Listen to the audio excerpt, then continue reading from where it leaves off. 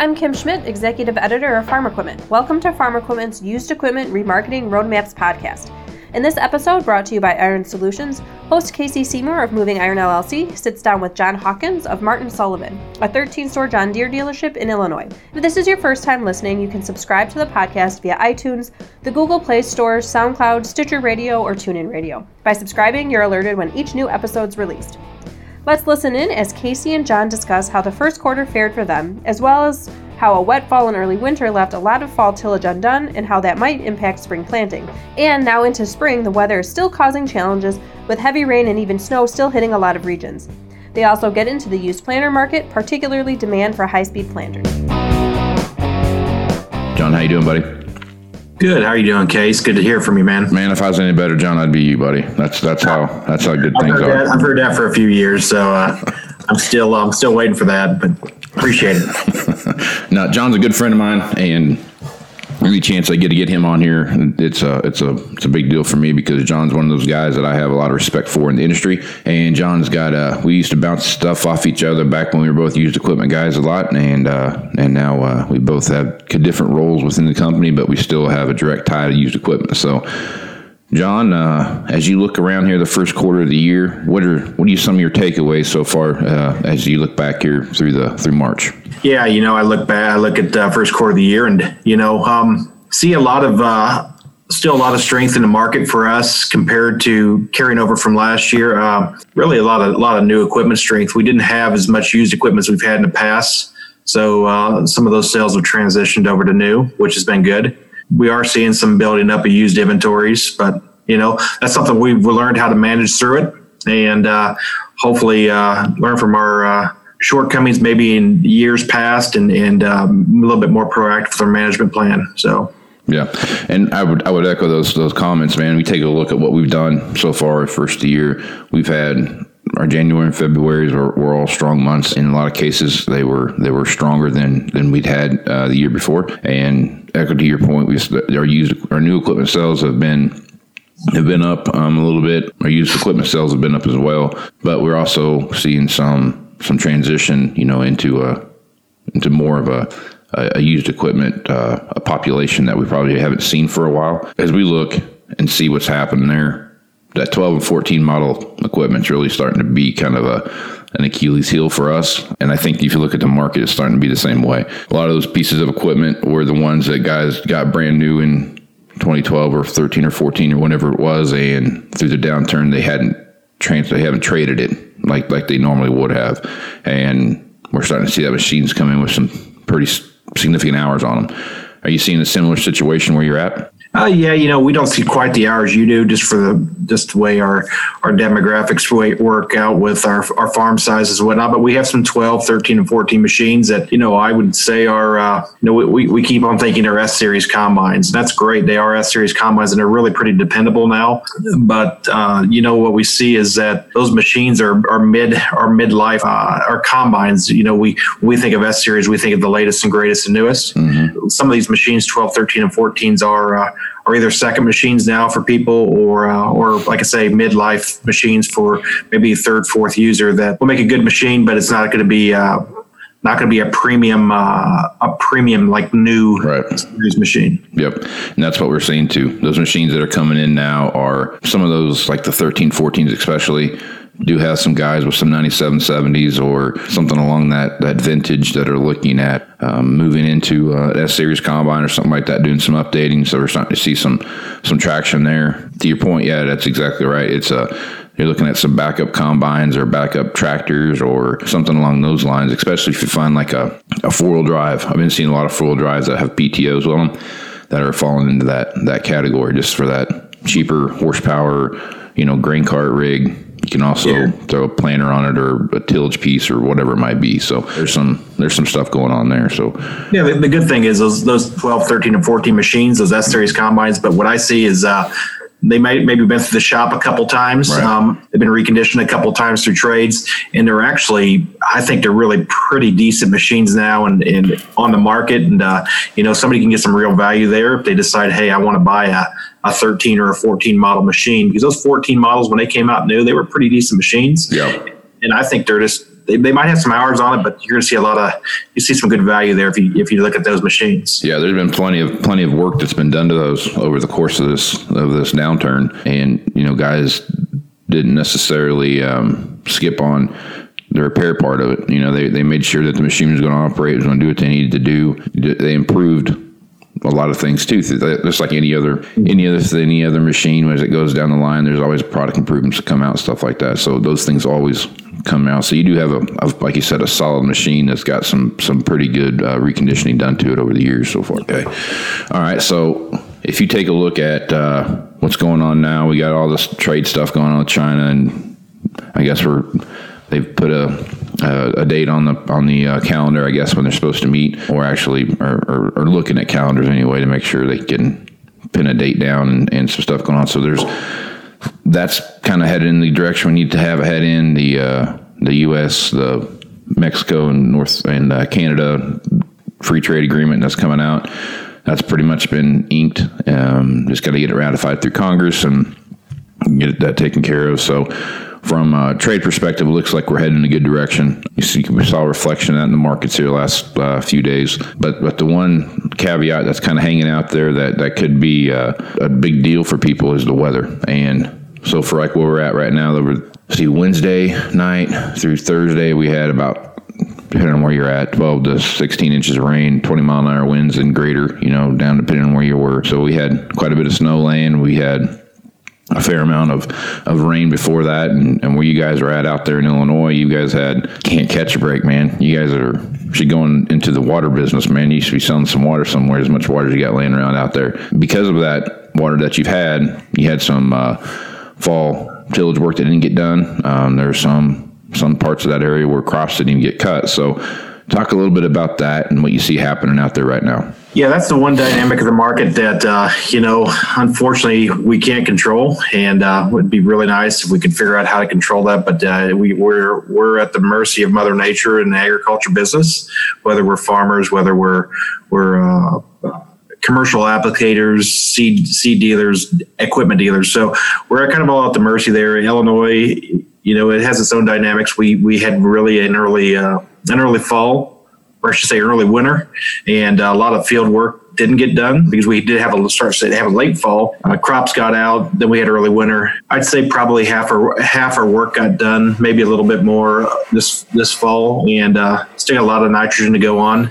Then with that winter, we had some really cold, a lot of cold, which sent frost really deep into the ground. So right now, like I told Case earlier, we feel like we're in the spring mode. It feels like spring right now. It's starting to smell like spring out there. We've had a lot of rain here recently, but we still got to get that frost out of the ground. And we all know when we get a lot of frost in the ground, we get a lot of rain, we get a lot of ponding as well. It's going to take some time. How that all works out for us, boy, I wish I knew here moving ahead. But let's just say we're going to have a lot of work to do, and it's going to be frantic and fever-paced when it gets started here, probably in a couple of weeks, trying to finish up with that fall, at least some of the fall tillage, more than likely just with a lot of nitrogen. Now, the big dynamic in that is we really don't know if guys are going to have enough time to get their nitrogen on, so we don't know if it's going to switch maybe from some farmers will switch more from corn acres back to bean acres, because we're pretty heavy. I'd say 65-35 corn bean rotation. We might be pushing closer to 50-50 here after this whole thing is done, just because guys aren't going to be able to get their nitrogen on. Yeah, have you had a lot of talk about that, about switching acres? I mean, are you hearing more about that, or is it more of just kind of wait and see? We'll see what we can do type of deal? I would say it's all a wait and see right now. I think everybody has their options laid out in front of them. They know what they need to do. The good thing is here today in today's ag climate, a lot of our guys are fairly well equipped, and they have a real good resource staff of advisors, whether it's through their certified crop advisors, whether it's through their dealerships, whether it's through their ASPs, ag service providers, that they're giving them the options. They're telling them how they need to be equipped to handle whatever they need to do. So I think the options are on the table. Once again, they're just waiting to see what Mother Nature is going to say is how the house fit. And I think it might come down to the day or the week, Casey, before they really know what direction they're going to go. But once they once they decide, they're going to go quick. Yep. All right. So that brings up another point now that I want to talk about with you, John. And because of the planing window that we're going to have this year across the entire United States, I don't care where you're at. There may be a few exceptions where things are kind of humming along like they're supposed to, but whether you're in the Delta or if you're in the Mississippi River Valley, or if you're out my way or wherever it might be, that planing window is going to be short and tight this year. So high-speed planters, I think, are going to be a bigger deal than they've been in the past. A lot of guys have made that decision now, what they're going to do. But with planing window the way it is, and when they get out in the field and start working, I think next year that high-speed planter is going to start playing a bigger role than what we even see it playing now. So talk to me a little bit about how you see the ExactEmerge planter stacking up in there, as well as any kind of precision pressure that you're getting from either other dealers or whatever it might be. Yeah, I see that high speed market growing every year. Hey, it's taken a while to catch hold because it is an expensive investment. Yeah. But every year it grows a little bit more.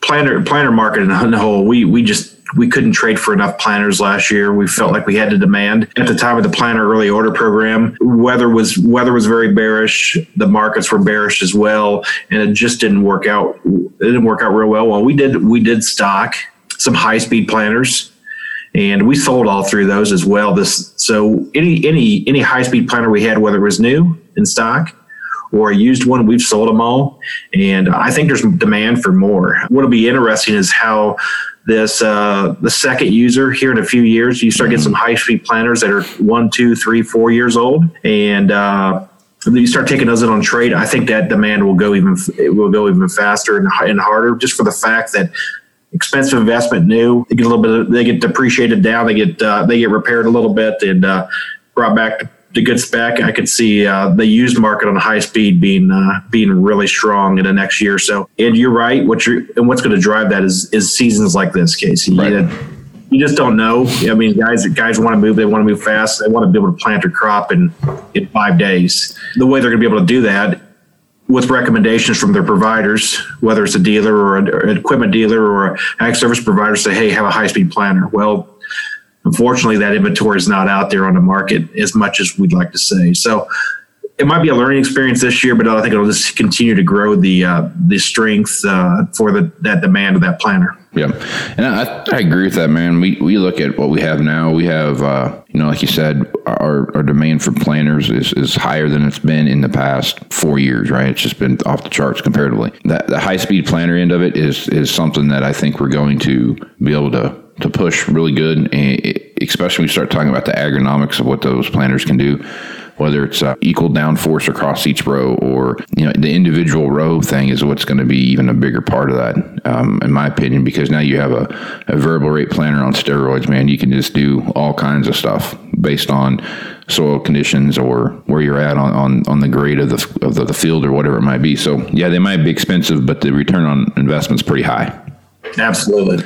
Yep. So there's a lot of stuff to be, and like you said, there we're moving into what this is 2015 was the first year for that. So we're going into the fifth planting cycle of that, and it's going to be interesting to see not only how that used market stacks up, but that second or third trade in. Now we start looking at some of that stuff. What's that third trade in start looking like, and how does that hold in its value? Yeah. And it so far from what I can tell, it's been holding its value quite well. Yeah, I really, in the last 2 years, we haven't had a used ExactEmerge planter hit the lot. Once we trade for it, it's sold before it hits the lot. So I think that's tells us what the demand for that planter is on the market with it being a used planter. Mm-hmm. Have you had any guys that were strong 24-row guys look at that and say, you know what, I can go down to a 16-row or a 12-row or something like that? We've had some DB guys that look at that and say we can go down to a 24. Yeah. I think the speed of the planter thing was such a draw at the beginning when it first came out, and now it's like the third or fourth thing that guys look at when they're looking at buying that planter. There's a lot more to it than speed, and I think that was kind of the big selling point. Look how fast you can go. But now it's emergence and, singularity and all those different things that start playing into it. Those are way more important than the speed, I think. Yeah, I would agree. I think that's where the key is, just how well that places the seed in the ground, and your singulation is so much better, even at a high speed, than you would be at a normal speed with a regular, vacuum planter. Right. Yep. Okay, so now let's jump over. Do you have a lot of precision pressure where you're at? We do, but we also sell some precision products as well through a secondary market. But we do, being Tremont's real close. Yep. Tremont's actually in our area of responsibility. But it's one of those things you learn how to work around and work through. There's going to be people who want precision equipment. There's going to be people who want John Deere equipment, and you just try to give them the best and the most honest and transparent recommendations for what's right for them. Yep. And last I saw, I think precision equipment goes on a lot of John Deere, pre-owned equipment, and so we'll try to trade for that as well and sell it. I think it's a proven product. Is it the same quality as John Deere? Argumentative, but it's one of those things that I would say we're gonna be open to either John Deere or Precision if it does come on our lot. No, the reason I asked that question, we're the same way. We have some precision parts that we sell as well, and we've got a fair amount of mom and pop type planter guys that are building some bars and stuff out there for guys. But when I look at a lot of those, I'm really interested to see how those parts are going to start interacting when they start looking at some auction values, or you start looking at some trade-in values of like we've talked about 1,000 times, you and I. The stuff that you bolt on doesn't have the same intrinsic value as something that's just part of the machine when it's when it's sold new, right? So absolutely. I'm kind of watching that precision stuff right now, trying to get a feel for where that used market is. And from the best I can tell, there is a pretty significant drop off in value from what it costs new to where it is 1 or 2 years old. So are you seeing anything similar to that? Yeah, we do, and that's the thing. It all depends on the person who ends up being the end user. Who you might get a person who's been precision before that values that a little bit differently. But in general, if it goes through the auction market, there is a lot more of a drop off than, let's say, just a genuine John Deere ExactEmerge. Yeah, it's like planters. Their fingerprint. Everyone's different, and I think that's what you run into with the precision side of the business, is that one guy wants X, the other guy wants Y, and the planter you got's got X on it. You know what I mean? Yeah. And it's kind of back and forth. It's just the same way. Our planters for the most part have a pretty. There's a few standard points that they all have. And that's a Surefire system of some kind or something like that. That's pretty standard across our AOR. But there is a few oddball things that pop up once in a while, and those oddball things that pop up once, they just we can't really value them for very much, because the next guy that is obviously either going to take it off or not want it, or he's going to discount the price of the machine because he's got to do something or whatever else. So agree with you completely there. Yeah. We look at it the same way, and that's, you're right. The planter is pretty much the fingerprint of the person, so whatever they want, and not hardly or anybody the same. You might get some small pockets here or there, but there's so many differences or variations you can do to a planter that it has to. That's why I like the ExactEmerge, is that it pretty much. It's high speed. It's that way from the factory. It has the options on that the customer got from the factory, and they seem to be just a little bit. They sell better because of that. I think so. I think you're right. I mean, it's just something, because you can't take it off, right? So it has to have it on there for the planter to work. So it makes a big difference, in my opinion, to do what it needs to. We'll get back to Casey and John in a moment, but first a quick word from the company who made this podcast possible. Iron Solutions has deep roots in the ag industry, with products for producers, dealers, manufacturers, ag retailers, and service providers. Visit www.ironsolutions.com to see solutions that streamline your operations, improve productivity, reduce cost, and speed your growth. A quick break in the action to invite you to our annual Dealership Minds Summit. Check out this unique management event for farm equipment dealers only at www.dealershipmindssummit.com. It's a quick hit, 2-day mastermind style summit that connects you to your peers of all colors. Come participate and learn from the very best minds in the ag machinery dealer world, all seeking solutions to your same challenges. www.dealershipmindssummit.com. Let's get back to the program now as Casey and John discuss used combines, which Casey describes as a stray dog that just won't go away. Let's jump over and talk about combines here a little bit. That is, if you're in used equipment at all, combines are the thing that just never go away, right? It's that stray dog that just won't go away. You know what I mean? That's the best way to put it. So you take a look at the combine market. I feel like there's some strength there, but to me, it's more in that 3-year-old to new range. I think that's where a lot of our plays coming from. What are you guys seeing for used combine market, and how do you see it working out for you guys there in Illinois? Yeah, we talked about that a little earlier. That our combine inventory is a little bit higher now than it has been in years past. That's signs to that maybe that our economy is getting a little bit healthier, farm economy is getting a little bit healthier, and guys who maybe hadn't bought machines the last few years are deciding to buy some machines again. As far as the used side, I would say that our 1, 2, 3-year-old machines are fairly popular, and we actually have some 1-year-old machines now that to sell. Where in the past we just didn't sell enough new to have some of that carry into the season or into the next season. So I still think there's a pretty decent market for that midlife machine too, if it's the right hours. Now, if it's not the right hours, it's a little bit higher hour, like maybe what you would see out there on, maybe a combine that goes through the wheat run or some sort of custom run. I could see where that could be a little bit of a challenge, but we'll have some mid-year combines with some lower hours that still are pretty popular machines. You have 14, 15, model machine. If it's got low hours, it's a pretty popular machine. Yeah. Seems like for us that 15 model is kind of the cutoff. You start looking at machines that got 2,000, 2,500 separator hours on them, those kind of things. That's when you really start kind of running into I don't know who the next buyer is. And oddly enough, the Mexican market has actually been quite open to S-Series combines with those kind of hours on them that they can buy in that $125,000 to $130,000 range. You seen anything like that in your neck of the woods?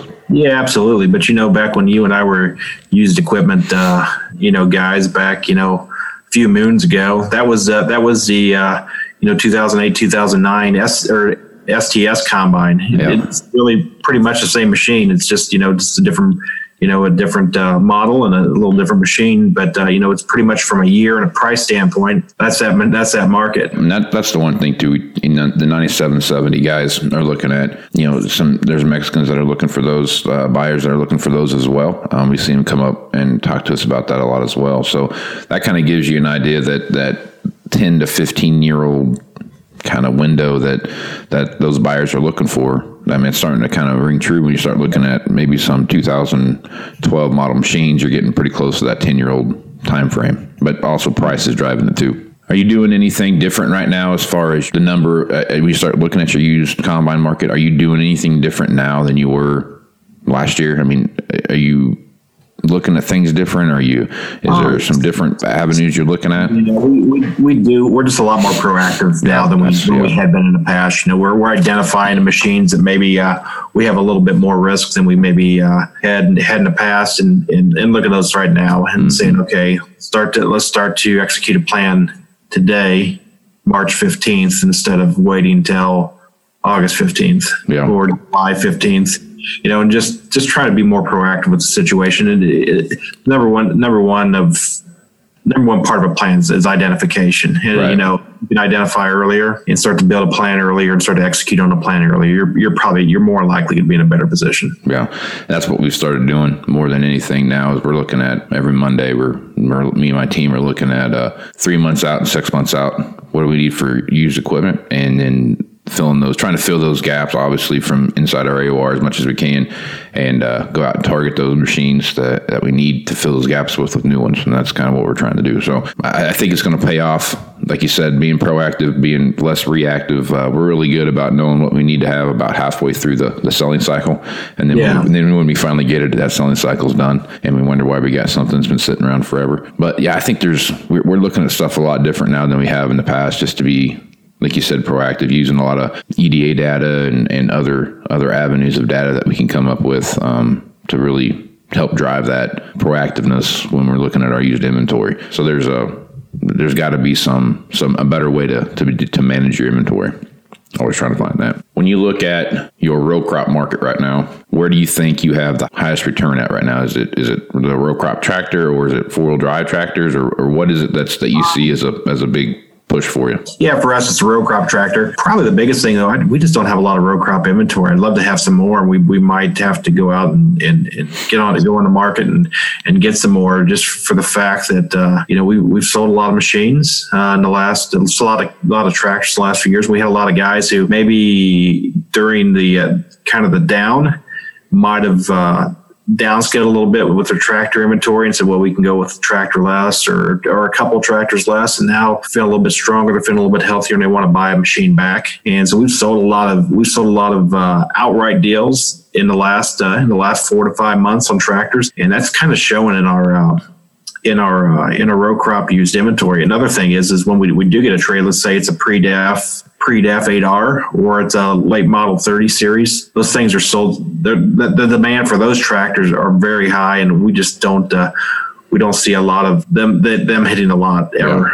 Yeah. They're sold before they hit the lot. So with that being said, it's really good for our tractor inventory. It's healthy. It turns quick. Mm-hmm. But I'd like to have maybe a little bit more inventory. Yeah, and we're kind of the same way. The 30 series tractor, pretty much irregardless of hours, is something that guys are looking for. Kind of back to our earlier conversation of that backup tractor and what that looks like. So we'll get a 5,000 or 6,000 hour 30 series tractor to come in, and somebody will come buy that, and it's all price driven, right? There's not some huge demand for overpaying on 30 series tractors, but it's a price driven market. It's a price rig now. It's not a benefit rig, it's a price rig. So we're starting to see that too. Kind of the same way we could probably use a few more 8Rs or something like that to fill some gaps. The exciting thing for us though is that in the past we had a good supply of 1-year-old low houred 8Rs. Mm-hmm. Those are for the most part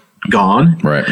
So what we've been able to do is fill that gap with some new tractors too, and you really some guys, some farmers, producers that in the past had always bought maybe their tractors new, right. And then when we hit kind of the hyperinflation era of used equipment, they started buying the 1-year-old used because they were available, they were plentiful, they weren't too far off of the new price, and started buying used.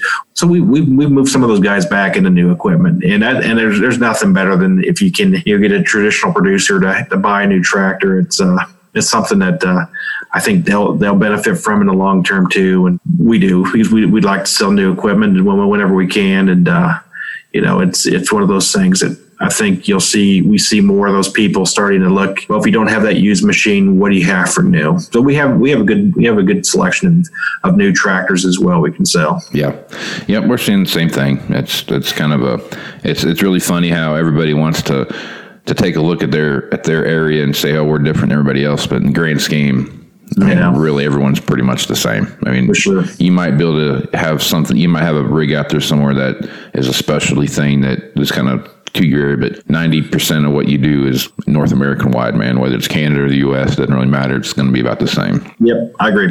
Okay, all right, man. So let's take a look at what you see happening here going into kind of the rest of the year, kind of through planting season into harvest. So.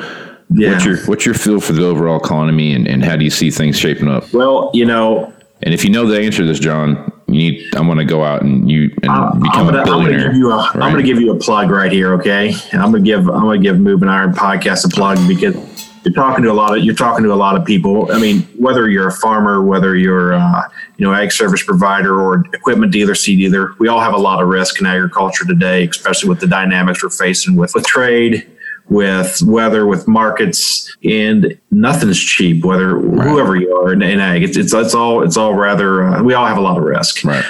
Being able to listen to podcasts like yours, talk to different people in the market, it's able to help us all understand where we need to position ourselves. If I had the answer, I definitely wouldn't probably tell you because I'd keep that to myself. But it's one of those things. We're in for a very memorable 2019. I mean, we won't forget, just because there's so many more dynamics that we've never seen before. We have trade, we have weather impacts. There's just a lot of stuff that's going to affect our market and affect our customers' markets that we just need to stay ahead of, try to understand the trends and position ourselves to be the best we can.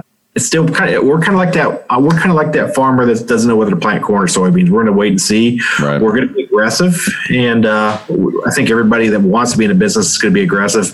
But yet we're going to have all our options weighed out in front of us. And when it's time to act, we're going to act quick. Yeah, and that's exactly what you have to do, man. That execute that plan. We talk about the commodity guys that got in here, whether it's Chip or whoever, talking about having a plan and sticking to that plan and moving forward. So there's going to be a 2019, I think, is going to be that year we look back on and say, hey, you know what? This was where we turned. And this was the turn in the economy, and this was everything is coming back to the way it should be. We're hit that bottom of the trough, and now we're coming back out of it. So I think we could see some climb in commodity prices this year, just because of if the trade thing especially gets worked out, and especially if there is some plane delays or whatever weather market of some kind of comes around. So, everybody wants a weather issue, just not on their farm. So it's one of those things where we're starting to see some of that stuff develop across the entire country, though. Some are worse than others, but it's a nationwide thing. So I'm looking forward to see how 19 works out, and where that goes. And I think we're going to see some very positive things come out of the year. Yeah. No, I would I'll say, Case, and once again, your podcast is great. It helps out people like myself to sit there and say, okay, what are some of the resources that you pull together, and we can just listen and formulate our own plans. That's a great advantage that we didn't have 5 years ago, 6 years ago. It's nice to be able to have that as a resource. Well, I appreciate that, John. And for those of you that are tuning in for the first time, John's been on my podcast probably 6-7 times. So he was the second guest on the Moving Iron podcast. So John's been a big supporter of this, and I appreciate that through the years. But all right, well, let's shut it down here, John. So, okay. If guys, we've been doing this for a little bit now, John. Got a lot of conversation out there. If guys want to reach out and pick your brain or ask you a question or something like that, what would be the best way for them to do that? You know what? You can find me on Twitter at jhawk8310R. That time, that was my favorite tractor, that 8310R. But probably need to move it to a bigger model now, right, Case? That's but right, jhawk10R is a good place. You can instant message me there. Also, jhawkins@martinsullivan.com. You can also email me if you want as well. Right on. Well, John, it's great to have you on here, and you've been a good friend over the years, and I look forward to working with you for many more. And until the next time, have a good one, buddy. Thanks, Casey and John. We've got even more used equipment remarketing resources that we're sending your way. In addition to this podcast, we're also tapping into Casey's expertise across all our informational channels. If you've got a question for Casey, I'd encourage you to head over to farm-equipment.com/asktheexpert. Submit a question and we'll get Casey's answer to it on our Ask the Expert blog. Thanks once again to Iron Solutions for sponsoring this series. Iron Solutions provides dealers like you with an array of lifecycle management services that drive sales and profits. The Iron Search and Iron Guide suite of solutions is all about managing each dealership more efficiently and profitably, while Iron Search allows you to directly showcase your used equipment online to a wider universe of buyers. Visit www.ironsolutions.com today. If you haven't done so already, you can subscribe to this podcast on iTunes or the Google Play Store to get an alert when future episodes are released. You can also keep up on the latest industry news by registering online to receive our free newsletters. Visit www.farm-equipment.com. For Casey and John, as well as our entire staff here at Farm Equipment, I'm Kim Schmidt. Thanks for listening.